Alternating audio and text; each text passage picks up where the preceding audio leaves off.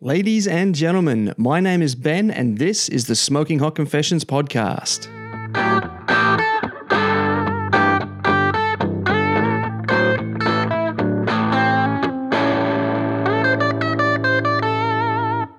Hey family, I'm here, you're here, and it's a good day to be alive.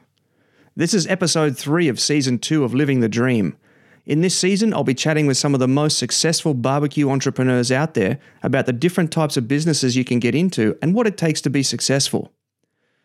It's the dream of many backyard barbecuers to open a successful catering business, and it's the dream of many caterers to open a successful bricks and mortar barbecue joint. Oh hell, if we're all honest with ourselves, it's the dream of almost everyone in the barbecue scene to own their own barbecue joint. In this episode, I picked the brains of someone who's done exactly this and done it well. I'm speaking, of course, about Hillbilly Wes from Bovine and Swine, one of, if not the, most famous barbecue joints in Australia. We're getting into Wes's pathway to barbecue joint glory, his hits and misses, and some serious advice for people getting into the game. Let's hit it. This is the Smoking Hot Confessions podcast with barbecue pitmaster Ben Arnott. How long's it been since your last confession?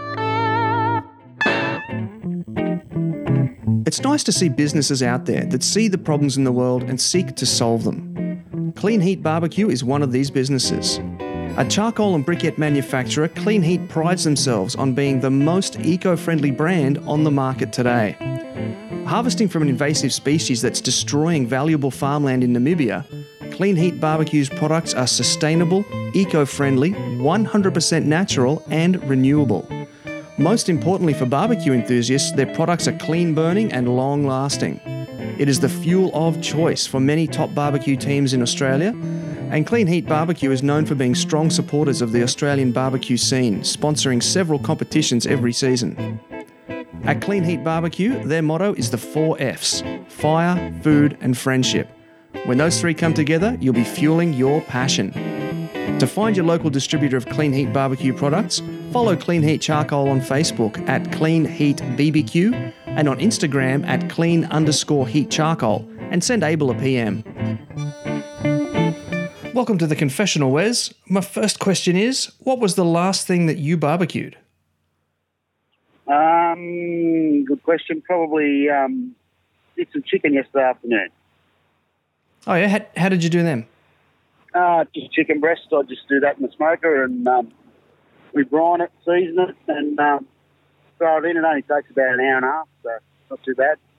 Cool. And was that just for you or was that for the shop? No, it's for the shop. Oh, nice. Okay, so I've got to ask, how did you get the name Hillbilly Wes?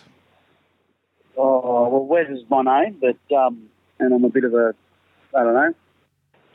I grew up in the bush and a bit ratty and a bit hillbilly-like, I suppose, and yeah, that's just like that, I suppose.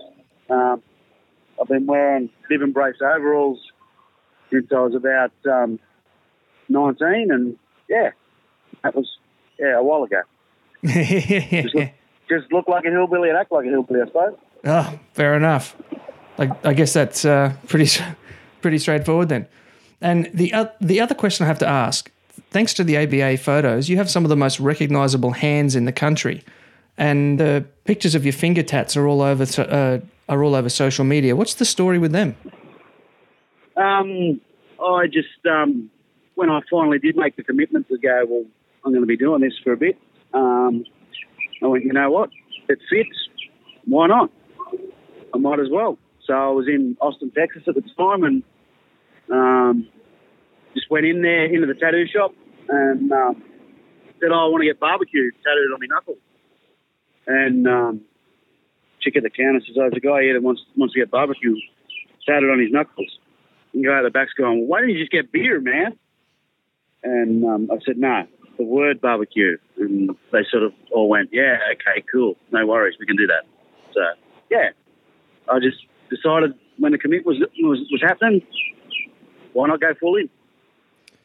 Yeah, great idea. That's almost become like almost like a trademarked image of your brand. So it's obviously paying dividends for you. Well, it'd be good if it paid more, but that's okay. Yeah, of course. So what was your first experience with low and slow barbecue?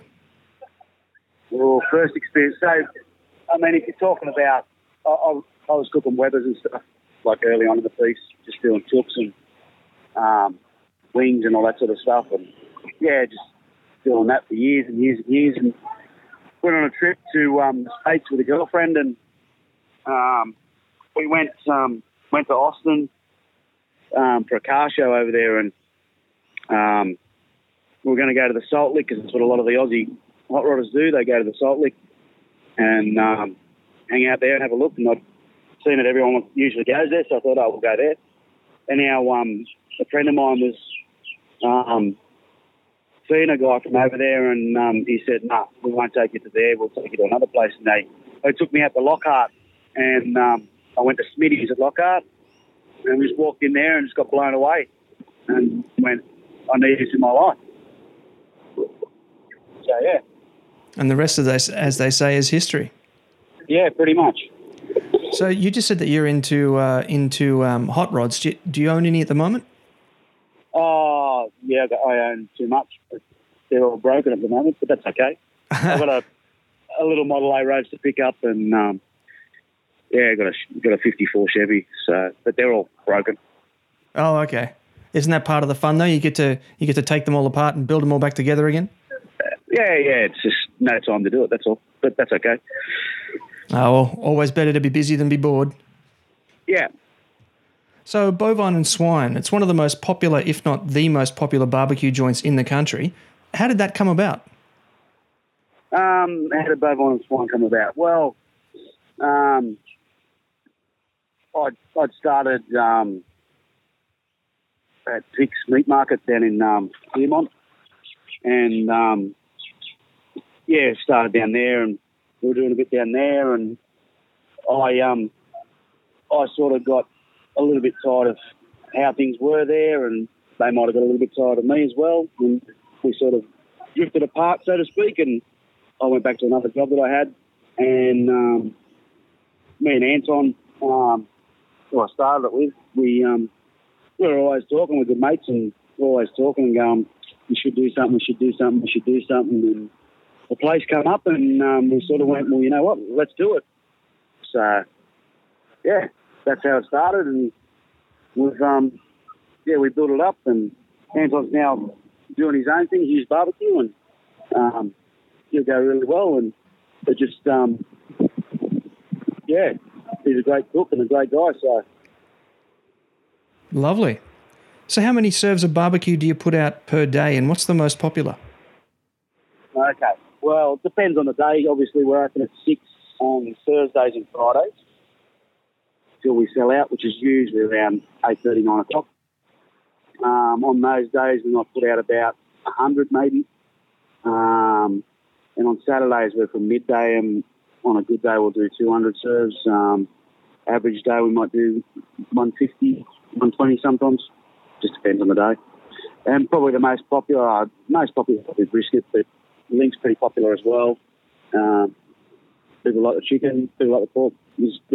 Lots of people got different favourites. Yeah, I got to try some of your brisket when you were catering the Brisbane Barbecue Festival launch up here good couple of months ago now. Your brisket's just delicious, mate. Oh, cool, thanks. So what kind of smoker do you run in the shop, and why did you choose to go with that one? So the one in the shop's one that I built. It initially started life as it is, at that length. I got the chamber rolled up and got it home and went, this ain't going to fit in the shed. How am I going to move it around? This is long before the restaurant. And so I cut it in half, and I used that for a while. And then when we decided to go open the shop, we still had the other half left, so we just welded on the other half and cut another door in it, and yeah, that's the way it is. Rightio, so she's an offset stick burner then? Offset stick burner. It's only about wood in it. 6 mil thick, or 1/4 inch, square firebox. Nice little half moon with a bit of a deflector. No tuning plates as such. And exhaust drawers from shelf level. So, yeah. Okay. And where do you stand on the reverse flow versus standard flow argument? To me, I'm always going to go for a standard flow. I've used plenty of reverse flows, and they're fine to use. They're cool. I tend to cook fairly hot.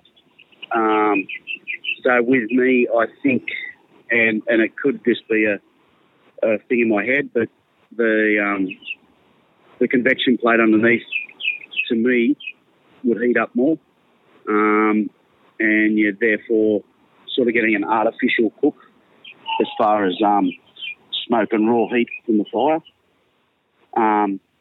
That's just my idea. Whether it's true or not, I don't know.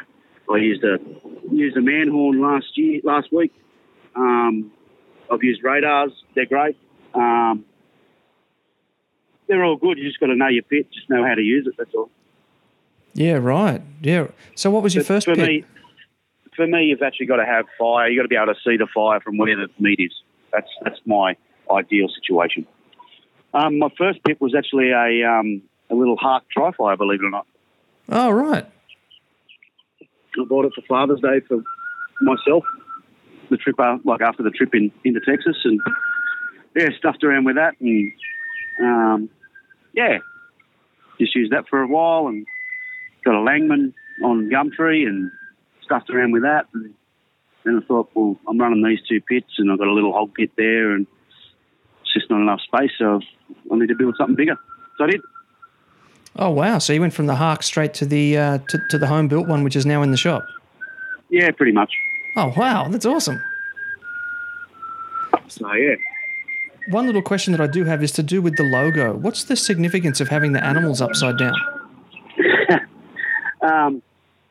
When we started the business, one of the guys knew a guy that could do some artwork and stuff, and he just did the artwork, and the cow was upside down, and one of us said, "Oh, that looks a bit weird." And then, because there's three of us when we started, and me and Anton went, "Ah, man, that's cool. We'll keep it." So we kept the cow upside down. So it was a happy accident. Yeah, pretty much. Ah, the best kind. So what, if you had to pin it down to one thing, what is it that makes bovine and swine unique? Oh, probably the way that we serve it.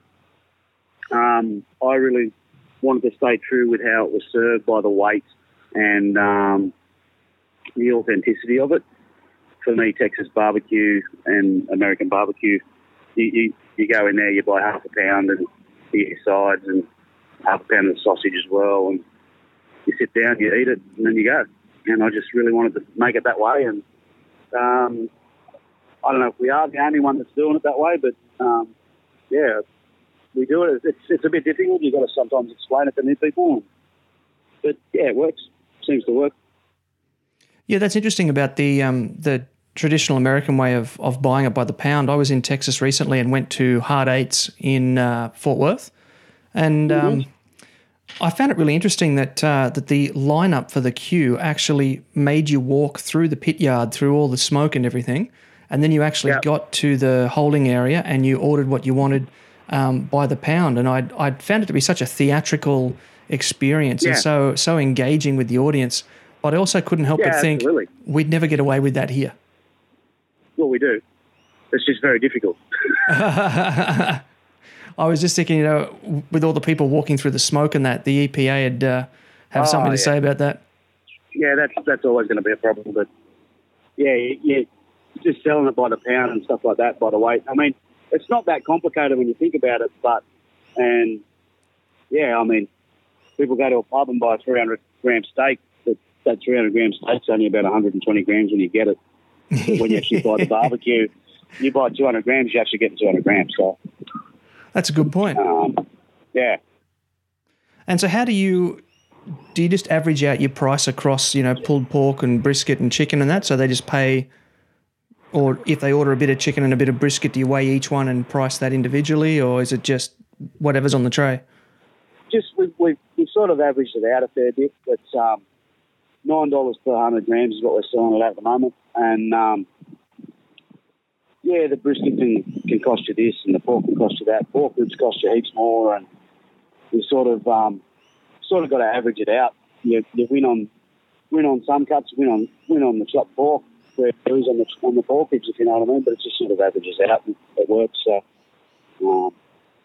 yeah, I mean, ideally I'd love to charge a lot more than that for pork ribs, but yeah, it wouldn't really be fair. This is Jess Pryles, and you're listening to Smoking Hot Confessions.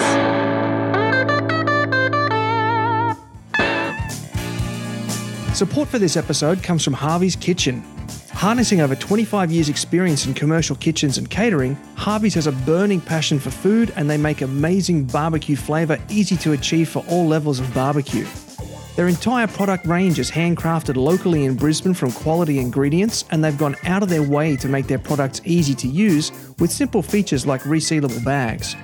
I've played around with their butcher's box and have found their preservative, gluten and dairy-free rubs and sauces to be top-notch stuff.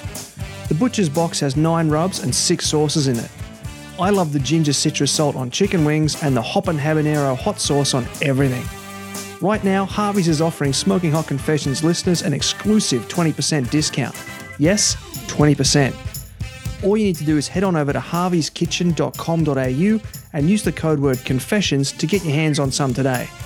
Once again, head over to harveyskitchen.com.au and use the code word CONFESSIONS at checkout for 20% off your order. Alrighty, Wes, this segment of the podcast is all about the restaurateur business. So in this segment, we're going to focus more on that angle. The first thing I'd like to ask is there a term for a pitmaster who goes into bricks and mortar? Do you become a pit boss when you have a shop? No. I don't think so. So pitmaster for me is a bit... I don't know if anyone's ever mastered anything. Then they can call themselves a master. I don't know if I've actually mastered barbecue yet, so that's why I don't like to use the term pit master. You can be the boss of the pit, and that's fine, but to be the master of it, well, I don't know if everyone's cooked perfectly yet. I don't know. Don't think I have yet, so done some stuff that I'm pretty happy with, but, yeah, sometimes you just don't get it perfect. Well, mate, if you haven't got it perfect yet, then I'd love to be there when you do. Well, I just think if you're going to call yourself a master, you need to be like you would need to be happy, 100% happy with everything.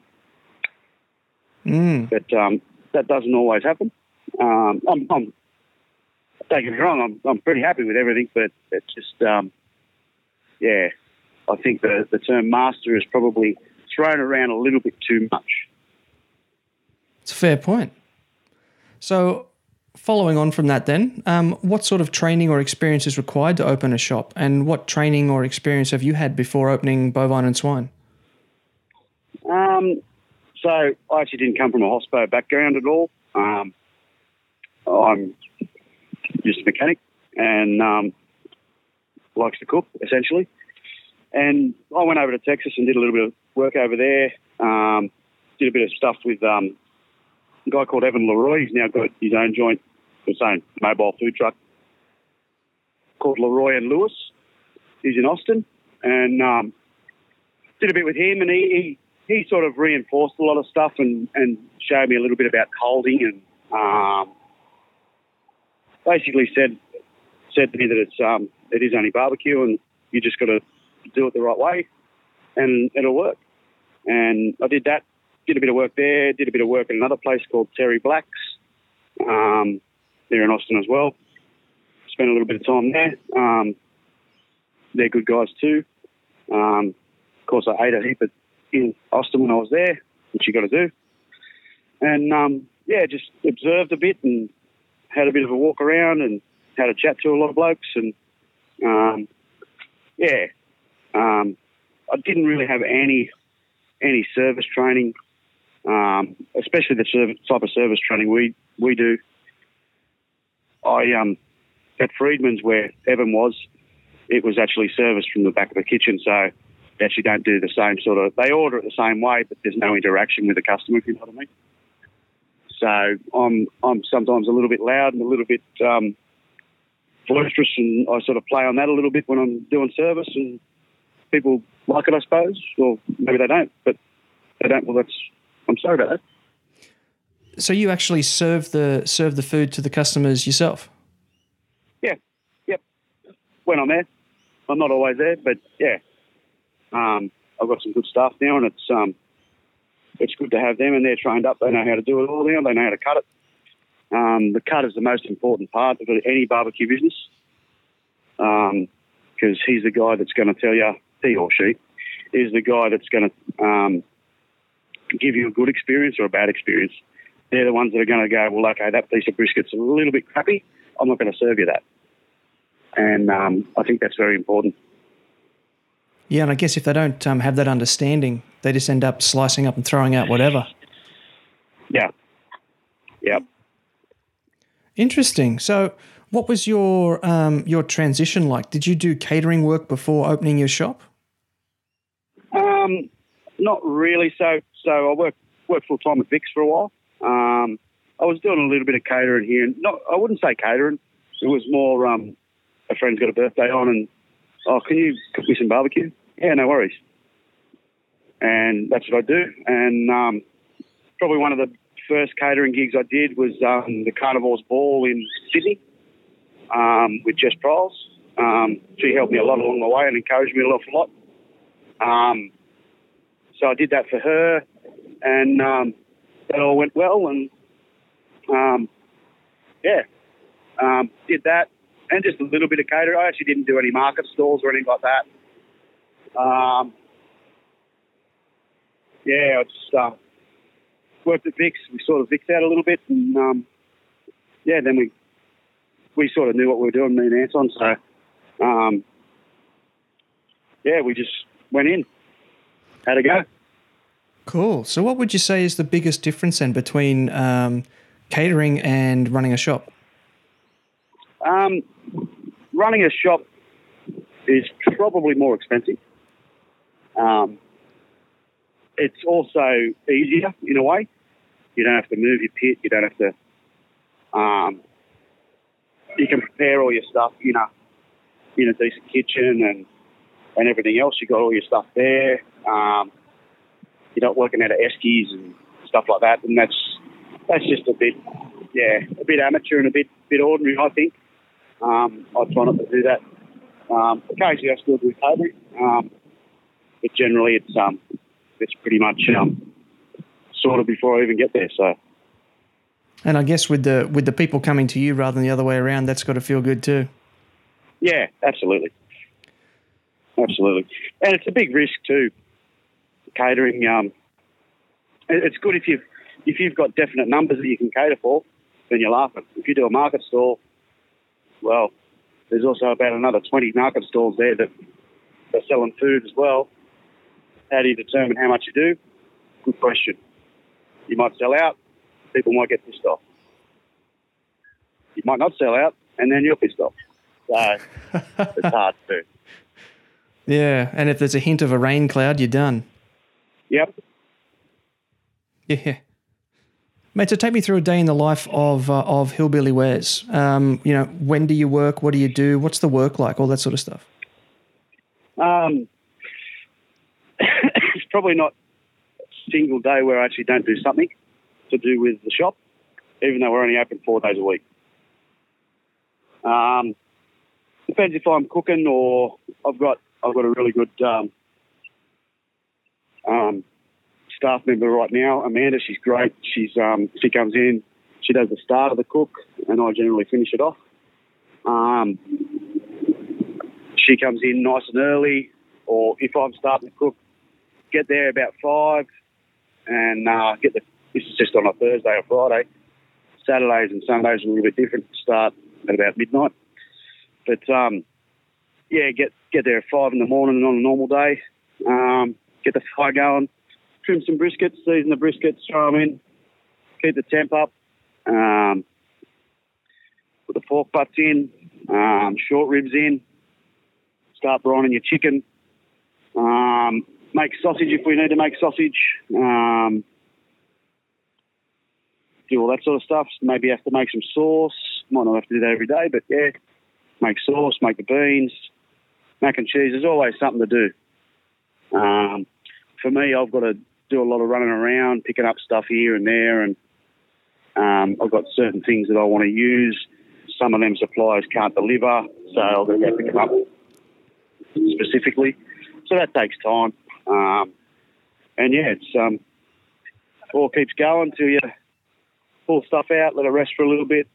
We throw it in the warmer, keep it nice and warm, and set up for service and smash service out and go home. Clean up and go home. Sounds good, mate. I guess with all that running around and picking stuff up too, that's what the end goal is for that Model A Ford pickup project you were talking about before. No, it definitely won't be used for that.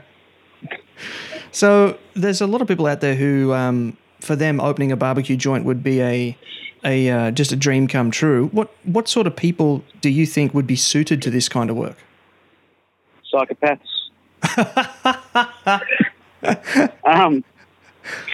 You've got to be pretty strong. It's a tough gig. It's a real tough gig. I lost a really good girlfriend over it. We're still good mates, but yeah, she moved away, and that's the way it is. Whether barbecue was a contributing factor or the whole reason, I don't know. But it can be a very big draining thing. It can take its toll physically as well. Although I haven't actually had the flu this year, which is pretty good. I'm pretty impressed with that. But you definitely get tired. There's some days where you just go, well, the Monday and the Tuesday where I'm not at the shop generally, I might sleep in until about 10, which is good. Yeah, very nice. It takes a lot, and it's very demanding, both physically and mentally. So you've got to be a very, very strong and dedicated kind of person. You've got to be dedicated, especially if you're going to do it the right way. And that's the thing. You need to do it the right way. If you're going to do it, don't do it half-assed. You've got to really go into it and know that there's a lot of risk, not just financial risk, but you got to have pride in what you do. If you don't have the pride in what you're putting out, if you wouldn't be happy to get it, then don't serve it. And that's one thing that I've told all my guys. And yeah, if I'm not real happy, I don't serve it. I've had brisket seize up on me, and they're just come 6 o'clock, and I've had 3 briskets ready, but I needed 4. Well, that 4th one just didn't come up, so it went in the bin. Ooh. Which is expensive, and it hurts, but you're better off putting out the good stuff other than the rubbish. Yeah, I was going to ask what happens to those briskets. Do they? I was going to suggest maybe they get chopped up and put into chili or something, but putting them in the bin's got to be a bit heartbreaking. It can be a bit heartbreaking. Definitely can be a bit heartbreaking, but it doesn't happen all that often. But yeah, it can happen. It is something that can happen. Now, Bovine and Swine is in Enmore in Sydney, which from when I was living down there, I remember as being quite a trendy, cool sort of place to be. Yeah, they're full of vegans. So you're popular there then? Yeah, a little bit. Nah, we do all right. So my question then is, how does one go about choosing a good location for a shop? We sort of chose it because it was there. We thought the Inner West would be a really good spot to do it. Anton lived in the Inner West. My girlfriend at the time had a shop in the Inner West as well, so it was all cool. Yeah, it wasn't a bad spot. It's a bit small, but you do what you can do, and we've made it work. It's literally 3 doors down from the Enmore Theatre, where there's a lot of music that goes on there. And we thought that might have had quite an impact with it, but it actually doesn't have that much of an impact at all. Depends on the crowd, but yeah, a lot of the time it doesn't have that much of an impact. So picking a venue, the one thing I could suggest probably is get a big enough venue. We're a little bit cramped, and I'd like to be bigger, but you can only fit so much in one box. It's not easy, but yeah. Yeah, so were there any relevant environmental or zoning considerations you had to look into? Yeah, so where we leased, it was already a had development consent and everything already for a restaurant, and it was already a barbecue restaurant. It was a Peruvian barbecue restaurant. I'd never eaten there or anything because I didn't know what it was like, but they just sort of left and it became available and we took it on. So that part of it was pretty good. In saying that, we set up and I envisaged that there could be an issue with smoke. And at the time, a friend of mine, Joel, from JR's, was going through a bit of grief with the council and smoke. So I had a little bit of foresight and I actually got onto a couple of smog hogs, which is a particulate sealer. And we didn't have them up when we first started, but it was only a couple of weeks and the council come knocking and said, listen, we've got to do something about this. And I said, I'm on it. And we sorted it out. So, yeah, a lot of people don't really even notice it anymore. But then again, I'm immune to the smoke now. I wouldn't know if it's smoky or not smoky. So, because I'm around it all the time, you just sort of get used to it.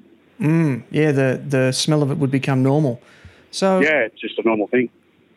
For listeners not familiar, what's a smoke hog and what does it do and where does it come from?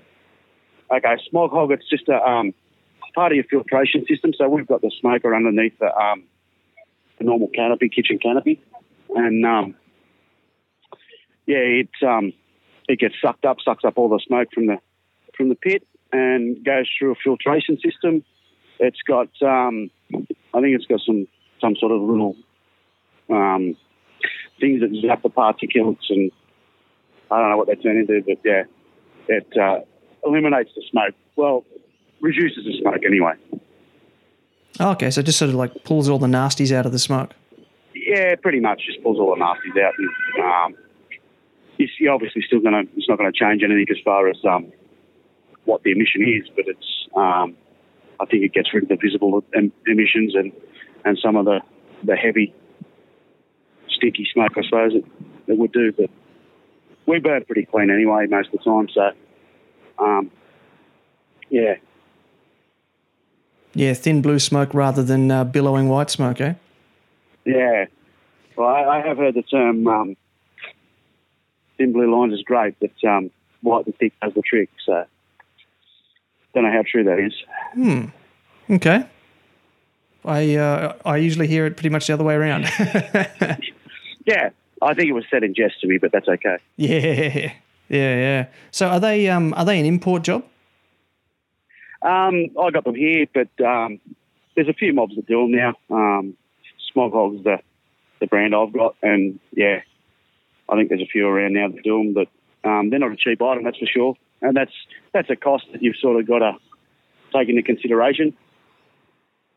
And a lot of places that are setting up probably won't have the facilities to do it, and it's going to make it real hard to do.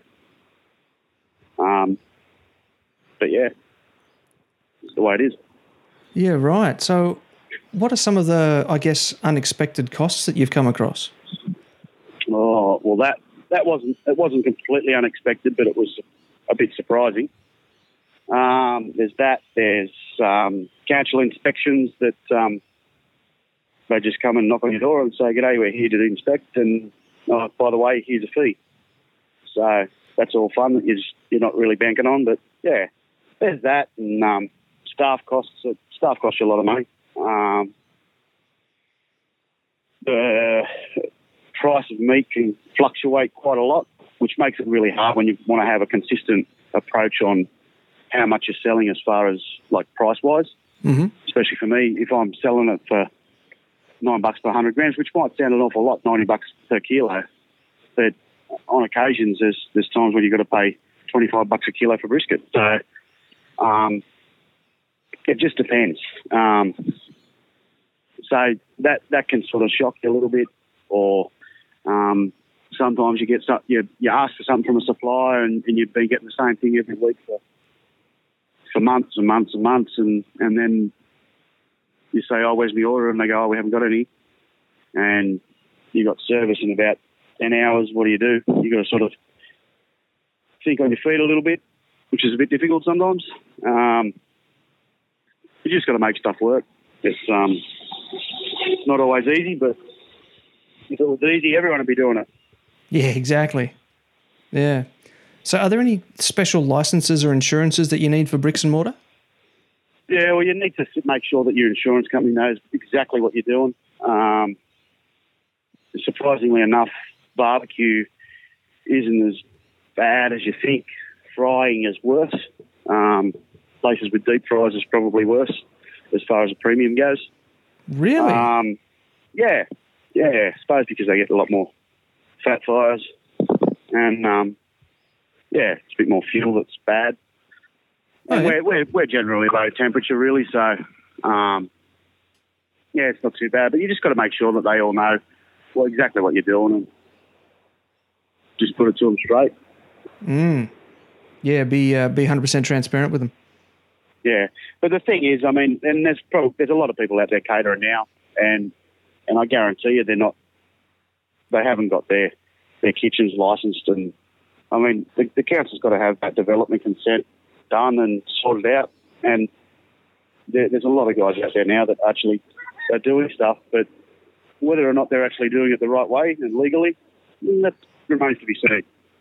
But it's a little bit annoying, especially when we sort of go, we are guys that have got restaurants and stuff like that. They're putting their balls on the line as far as money goes, and they're in this for a big commitment.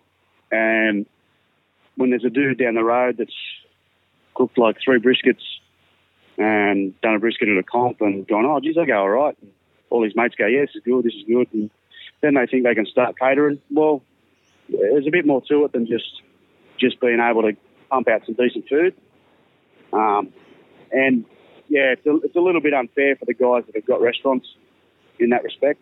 They're really sort of taking the piss a little bit, I think. But anyhow, that's the way it is. Yeah. Guys need to get into it somehow, but sometimes you need to just go all out and give it a good go. Yeah. Now you said that there's a bit more to it than that. Could you elaborate on that a little bit? Well, it's just like, I mean, I left a really good job to do it, and I can tell you now I was earning an awful lot more and had a lot more time in the job that I had.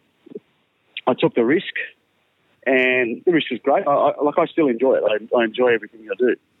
However, it's very stressful, and it's things like looking after your bass and all your accounts and stuff like that, and getting the right suppliers.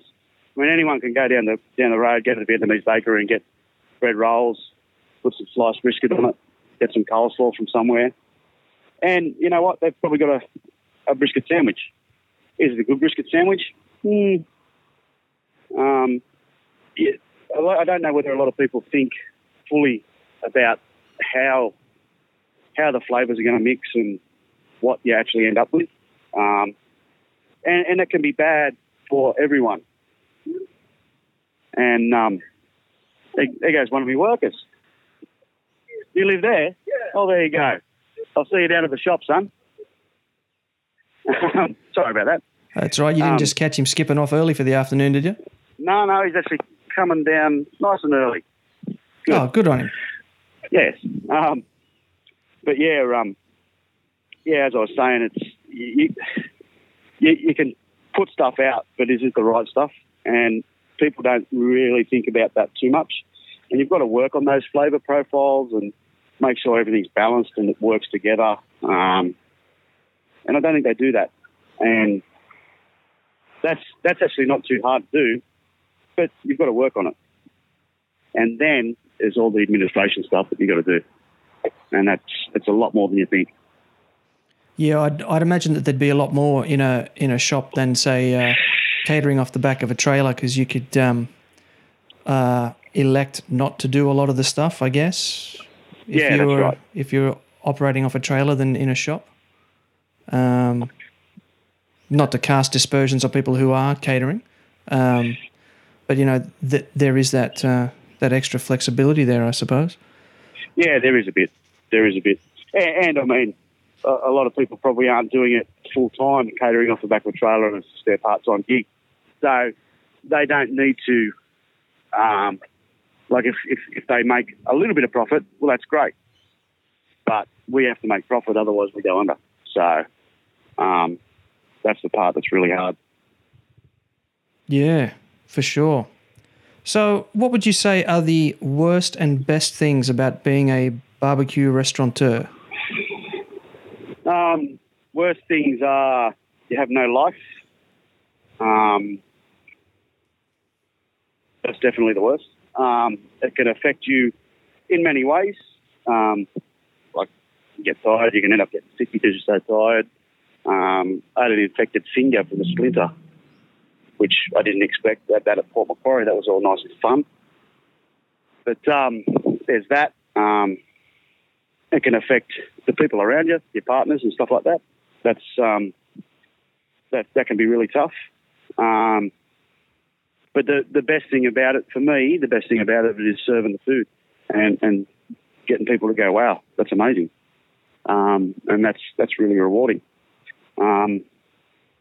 There's not a lot of money in it, I can tell you. I drive a van that I bought for $2,500, and that's all I drive at the moment. So, yeah, you've got to put a lot of effort into it for your return, but it just depends on what your return and what your motivation is. For me, the motivation is having people go, yeah, that's really good, thanks very much. Yeah, the feedback from the punters for sure. So, yeah, overall, how would you rate being a barbecue restaurateur? It's a lot of hard work. A lot of hard work. Like I said, I enjoy it, but it's a tough gig, that's for sure. Now, you just mentioned Port there before. I saw you had a trailer there, and I had a bit of a walk by, and I had a bit of a look at it, and there didn't seem to be much going on inside the trailer. What could you explain a little bit about that trailer you had there? It wasn't quite finished, to be honest. I started building that 2 weeks prior to Port, and yeah, I literally started then, and I've got a lot of stuff for it, but not everything's in it yet, and we still want to work out how we're going to set it up properly.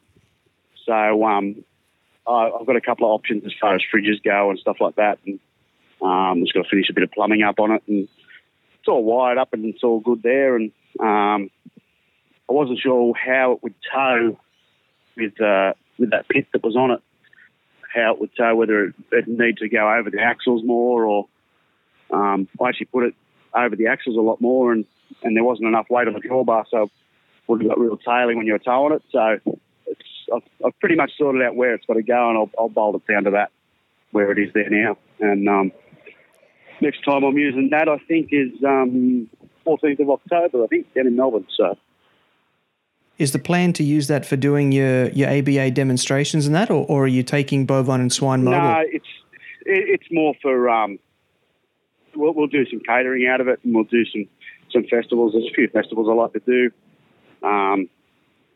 That's what we're doing down in Melbourne.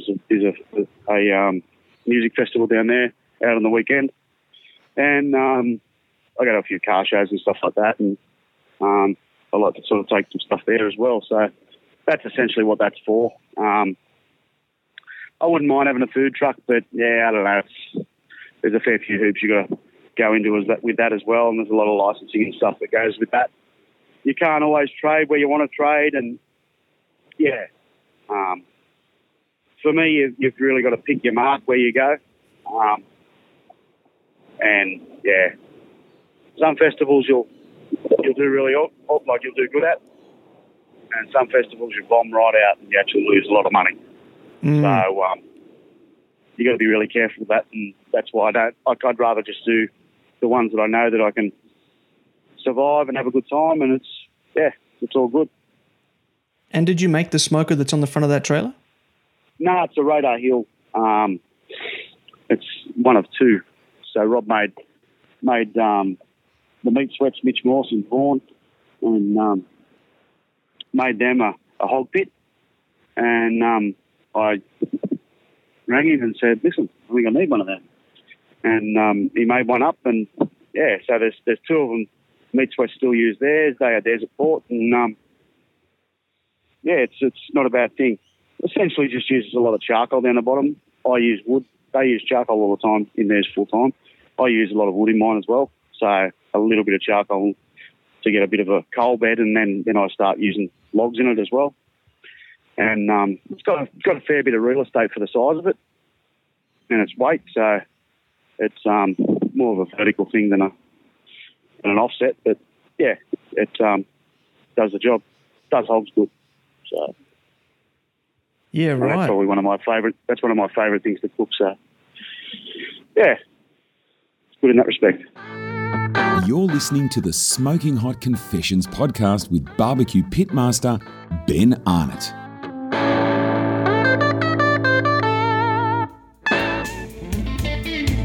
Our modern society is in a revolution at the moment. After years of exploring how we can use technology to better process our foods, we're now heading back the other way, realising that traditional farming produces better tasting and healthier food. At the forefront of this movement is Pure Meats Robina. Not only are they a low and slow specialist butcher, they pride themselves on stocking ethically sourced organic products to help you give your family the delicious, proper balanced diet they need. Their meats come direct from Aussie farmers and are broken from carcass on site. Not only that, but all their products are made on site, from healthy, ready-to-cook stir-fries for the time poor to my favourite, the smoked crocodile cabana. And for you competitors out there, I can tell you that the quality of the competition meat is not only outstanding, but most importantly, it's consistently outstanding. So do yourself a favour and head to facebook.com/puremeatsrobina to find out more. Alrighty, so now we're in segment 3. So we're going to have some listener questions, some people that have rung up and left some messages for you. And the first one is John from Ipswich. Let's have a listen. Hi, this is John from Aussie Q in Ipswich. I'm looking at opening up a barbecue joint in the next 24 months. And my question for Wes is, what was your biggest fear, or what was the biggest thing that's playing on your mind when making that step into the barbecue joint scene? Thanks. Okay, John, thanks, mate, for the question. Good luck with opening the shop. The biggest fear was probably whether or not I'd make enough money to survive, and whether I'd still enjoy it. So I'm still enjoying it. Whether or not I've made enough money yet, I don't know. I don't really think I'm making a lot of money, so I'm surviving, and that's all that I needed to do. So yeah, that was probably the biggest thing, and just making sure you're putting out the right food. That was a big thing for me. Make sure you put out the right food. Hi, this is Jared from Now. Wes, my question is, when you first started with catering, how did you go with timing and time management and quantity sizes? Thank you. Yeah, Jared, that's a tough one. You've sort of got to know what you're cooking and how you're cooking. I mean, you can get a brisket that'll seize up sometimes, and instead of it taking, I go pretty hard, so a lot of my briskets are done in about 7 to 8 hours, but occasionally you get one that's done in 11 hours, and that makes it really tough. So you try to approach get the consistent product that you know is going to cook in a certain amount of time and have that ready. And you can hold it for a while. It's pretty durable. But that's about it. You just got to know beforehand how much you're doing and how long it's going to take. Yeah, hi, this is Brett from the Gold Coast. G'day, Wes. I'm interested in asking, is there some real money to be made considering the long hours that are involved in cooking real barbecue? It's more a question of how do you make the best use of your time, i.e. do you need to do pre-cooking, or do you just start super early, or do you use the hot fast method? Hey, man, looking forward to your response. Thanks. Hey, Brett. Yeah, it's is there, to answer the first part, is there some real money to be made? Well, no, not really. Depends what you call real money. I'm happy with how I'm going and I'm surviving, so that's cool. It's definitely not making me $1 million, that's for sure. You do need to manage your time and effectively you've got to make sure that you're doing something. I mean, when you cook a barbecue, I mean, we all know that there's hours and hours where you're just throwing a log on the fire every hour. Well, what do you do the rest of the time? So you need to make the best of that and use that time to make sausage or beans or sauce and stuff like that, prep your slaw and pickles and all that sort of stuff. That's the key. You need to sort of do that. And we don't do any pre-cooking. We get up nice and early, start at 5 on Thursday and Friday. Amanda, my pit cook, she starts then, trims it all up, puts it on, gets it all going. I come in about 11 and just keep going from there. And when they're cooked, they're off and rested. But again, we go pretty hard, so we don't spend 12 hours cooking. We try to spend 8 to 9 maybe if we're lucky, and that's the best bet. For me, that's how I like to get my product out. It's I'm happy with how it comes out at that sort of rate. Other people might have different views. I mean, when I started, everyone was cooking at 225. Well, if it's 225, I don't have the time to do that. I could be dead by the time it's finished. So I like to go 275 minimum. Quite often it's up around the 300s. Yeah, I've taken to cooking everything at 275 as well. When I go to competitions, I just light up the smoker. I don't care what the protein is. I've adapted my cooking method so that it all cooks at 275. Just makes things easier on myself. It just makes it so much easier, mate. So much easier. Yeah, g'day, Ben. This is Al on the Gold Coast. Wes, how do you know how many briskets to cook per day at the restaurant to not under or over cater for the restaurant?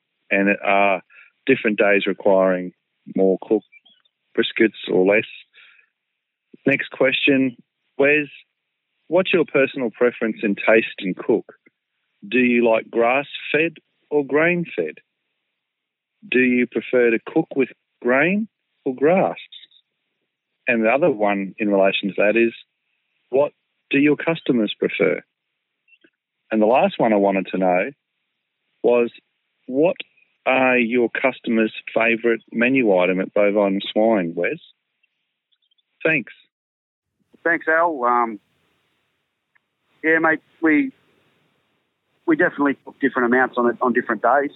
So a Thursday and Friday, we generally have about 5 briskets on, for example. And Amanda will come in pretty early on Saturday morning / Friday night. And we'll get 9 to 10 briskets out on a Saturday, same on a Sunday. So, yeah, it just depends on the days, of course. My preference is probably grain-fed, especially in the cuts that we do. I prefer grain-fed. Grass-fed's okay. I don't think it holds as well, and with a restaurant situation, you actually do need it to hold for a little while. So I prefer grain-fed, and that's for sure. That's interesting. I'd never thought of that grain-fed would hold better than grass-fed. That's interesting. Yeah, it does. I'm not really sure why, but it does. It's, yeah, I don't know why. We might have to find some barbecue scientists to talk to. Yeah. I mean, and I don't use Wagyu. I actually despise using Wagyu. I think it's a waste of time in briskets. My ideal is probably about a 3-score. And, 3-score grain-fed, and it's the way to go. Why don't you like the Wagyu?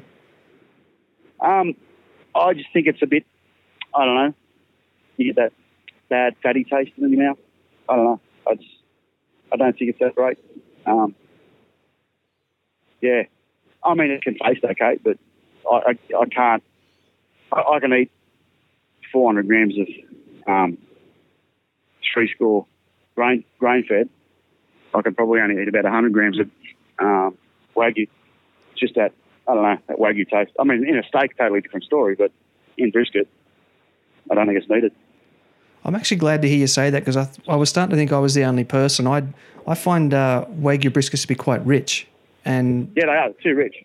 And see, I don't like beef ribs either that much.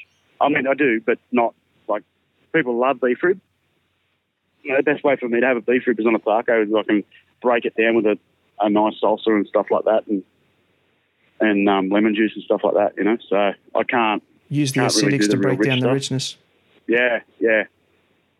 So, yeah, I don't really rate Wagyu briskets at all.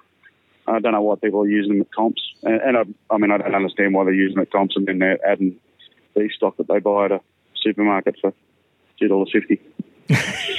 But anyhow, yeah, spend $40 a kilo on brisket, and then add some beef stock that's from Campbell's. But, yeah. Anyhow, that's cool. The funny things we do. Hi, Dan. It's Anthony from the Gold Coast. Just a couple of quick questions for Wes from Bovine and Swine. Firstly, just how many hours a day are the pits running at Bovine and Swine? And on average, how many kilos of protein is smoked each day on premise? Thank you. Ooh. Okay, Anthony, a question. I'm going to have to think about that a little bit. Well, to say how long they're running for, anything from 5 a.m. in the morning till probably 7:30, I suppose, the fires start dwindling out at night. That's on a Thursday and a Friday, and on Saturdays they go from about midnight on Friday night till about the same 7 o'clock on at night. As far as how much we do, depends on the day, of course. So I mean, we can do 10 briskets on a Saturday. Each of them's 8 kilos, so that's 80 kilos. Pork butts, we'll probably do about 40 kilos of pork butts. Probably about, I think, 10 kilos of 10, sometimes 15 kilos of pork ribs, maybe more in beef rib. Usually about 10 kilos of sausage on a Saturday as well, maybe. And about 15 kilos of chicken on a Saturday. So, add them all up. It's a bit. Yeah, that's got to be up around 200 kilos, just as a rough estimate there. Yeah, it's around 200 kilos, I think. Hi, Ben. This is Matt from Brisbane, and I've got a question for Wes. Hi, Wes. I'd like to know how you originally got started in the restaurant business here in Australia, mainly obviously the barbecue restaurant business here in Australia. And also if you've got any hints or tips for anybody that might be starting out with things like pop-ups or food trucks. Thanks very much. Thanks, Matt. Yeah, probably biggest hint I can give you is don't overestimate what you're going to get out of it. And if you're doing a pop-up or something somewhere, there's an awful lot of interest. Let's say someone says, or if you're doing a festival or something, someone says, there's going to be 5,000 people at this festival. And you go, okay, that's 5,000 people. How many food vendors? Let's say there's 4 food vendors. Okay, you do the maths. Well, if they say 5,000, they really mean about 2,000 people. For some reason, a lot of festivals they get excited and they go, we've got a fair bit of interest, and it's really hard to get a number.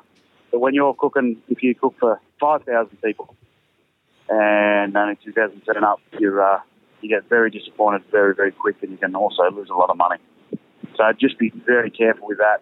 A lot of people go, and I've had people come into the shop and abuse us. How have you sold out? What sort of a business model is that? And I just go, that's the way it is. And don't like it, come back again if you like, or don't. It's pretty brutal, but it's the way it is. You're better off not selling it than it actually costing you money. You definitely go backwards that way. Yeah, I think a lot of people just don't understand the work that goes into barbecue. It's not like, you go to Hungry Jack's and they just pull out a frozen burger patty and throw it in the grill, and 2 minutes later you got a burger. It's not like that with a brisket. That's right. That's exactly right. It's crazy. Yeah. It's crazy. My next shop will be a taco house. Oh, yeah? I'm sure of it. Yeah, I think so. With Nice, quick and easy. With pulled ribs? No pork ribs. I won't do pork ribs. Can't do pork ribs. Pork ribs I despise because I feel ripped off. I feel ripped off buying them. And, yeah, I mean, people go, oh, yeah, I'll have 200 grams of pork ribs. Well, in most cases, they actually end up getting about 300 grams because you give them one rib and it's 120 grams. You give them another rib and that one might be 130 grams. But you can't give them one rib because that just looks scabby. And it's just, I mean, they're paying for bone. And it's just, yeah, I have to pay for the bone and they have to pay for the bone. And I just feel a bit violated with pork ribs, unfortunately. Yeah, it's always something I've struggled with too. It's not the best value, that's for sure. This is Grant from The Smoking Joint, and I listen to Smoking Hot Confessions. Alrighty, Wes, before I can let you go, the last question I just want to ask you is, what would be your 3 top pieces of advice for people that are looking to open their own barbecue restaurant? 3 words, don't do it. No. Just make sure you're putting out the right product. If you're not putting out the right product, it affects everyone. It's still a very small industry in Australia. And Aussies are a bit fickle and they oh, no, I don't want to have that again. I had that and it was terrible. Well, maybe they did have a terrible experience and that's not good. So that means they won't have another good experience with someone else. So make sure you're putting out the right product, something that you'd be happy to pay for. And it's true to the authenticity of it. For me, I am American barbecue. There's nothing more. I don't deviate from that.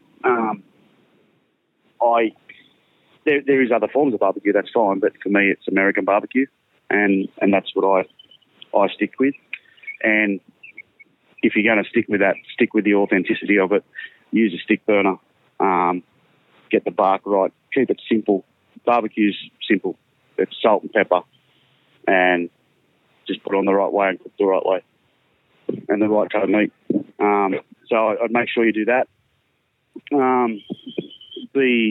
Make sure you expect to work a lot of time, a lot of hours for not much reward. That's the other thing you got to be ready for. And I suppose enjoy it. If you don't enjoy it, don't do it. Just if you lose the passion, you'll lose focus, and you won't put out the right stuff. Yeah, good tips there. Now, something you just said did make me think of one more question, if I can have just one more minute of your time. Yep. You were talking about how you are straight up American barbecue, and for you that's salt and pepper. So I take it then that Bovine and Swine is Texan-style barbecue as opposed to, say, Memphis-style or Kansas City-style?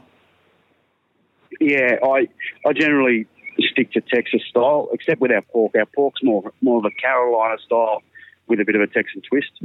So our pork is sourced as we chop it, and it's a vinegar-based sauce, which is not really a Texan thing. Obviously, the other barbecues essentially all pork ribs and brisket, and the chicken, the beef rib, and everything. That's more Texan style. So it's seasoned with salt and pepper. The pork's only seasoned with salt and pepper as well, but we sauce with a Carolina style sauce. Ah, very interesting. All right, I'm going to hand the show over to you now for a few minutes so you can give some shout-outs to people who you'd like to thank and tell the listeners where they can track you down in person and on the internets. Yeah, okay, cool. Perfect. I'd really like to thank a lot of the guys for listening, and that's great. Thanks to Ben. It's a good thing you're doing. I'd like to thank the guys from the ABA, Adam, Jay, Jess. Without them, barbecue wouldn't be what it is today in Australia, that's for sure. Really want to thank Jess. She gave me a bit of confidence and gave me a bit of encouragement, gave me my first decent sort of gig, which was good. I'd like to thank all the people that come and patronise the the restaurant. It's really good. I hope you enjoy it. If you don't enjoy it, you need to let me know. Come down to Enmore anytime. Thursdays from 6, Fridays from 6, Saturday and Sunday from midday till we sell out. I'm there occasionally, and occasionally I'm not. I'm sometimes on the road doing a barbecue festival or a music festival or something like that, and that's the way it is. But yeah, it's really good that the community's starting to grow, and hopefully we'll all get working and start making some good barbecue. Yeah, and there we go. And where can we find you on the internet, mate? Facebook, Bovine and Swine Barbecue Co. Same with Instagram. And our website's bovineandswinebarbecue.com.au. I just want to say thanks so much for your time, Wes. You're a true gentleman of the game, and I've learned a ton in this interview, and I'm sure that all the listeners have too. So thanks very much for all this, and I wish you the best of fortune with Bovine and Swine. Thank you very much, mate. Talk to you soon. That's a wrap, folks. Wes has taken us through his backstory, told the tale of Bovine and Swine, and imparted some serious knowledge for those of us looking to follow in his footsteps. If you're in Sydney or visiting, do yourself a favour and head into Bovine and Swine. Wes himself often serves the table, so you'll get to meet the man himself. Make sure to follow Bovine and Swine on Facebook and Instagram as well to catch all the photos and other shenanigans Wes gets up to. In episode 4, we're travelling around the world as I sit down for a good yarn with Abel from Clean Heat Charcoal. We're going to learn about how his products are manufactured in South Africa, the long journey they take around the world to get to our shores, and the extreme measures he goes to ensure his products are all environmentally friendly, something we'll discover is unique to Clean Heat. Big thanks and much gratitude go out to this episode's sponsors, Clean Heat Charcoal, Harvey's Kitchen, and Pure Meats Robina. Their support makes this project possible. I've put their links in this episode description, so please click through to their sites to learn more. If you have a message you'd like to get out to a barbecue mad audience, send me an email directly at ben@smokinghotconfessions.com. Shoutouts also have to go to those who called in and left questions for Wes. Alan, Anthony, Brett, Jared, John, and Matt. I love the interaction that this segment brings, and I know that the guests love knowing that you're all excited about what they're doing too. If you'd like more, I have published a free ebook that is just for you. Head on over to smokinghotconfessions.com/ebooks to get your copy now. I've put a link in the description. Also, head on over to Facebook and join the Smoking Hot Confessions community, and let's continue the conversation. It's a group dedicated to teaching, learning, and sharing all about barbecue, and all the BS is left at the door. Everybody has a place in the Smoking Hot Confessions community. Finally, however you're listening to this podcast, please make sure you subscribe and leave a review.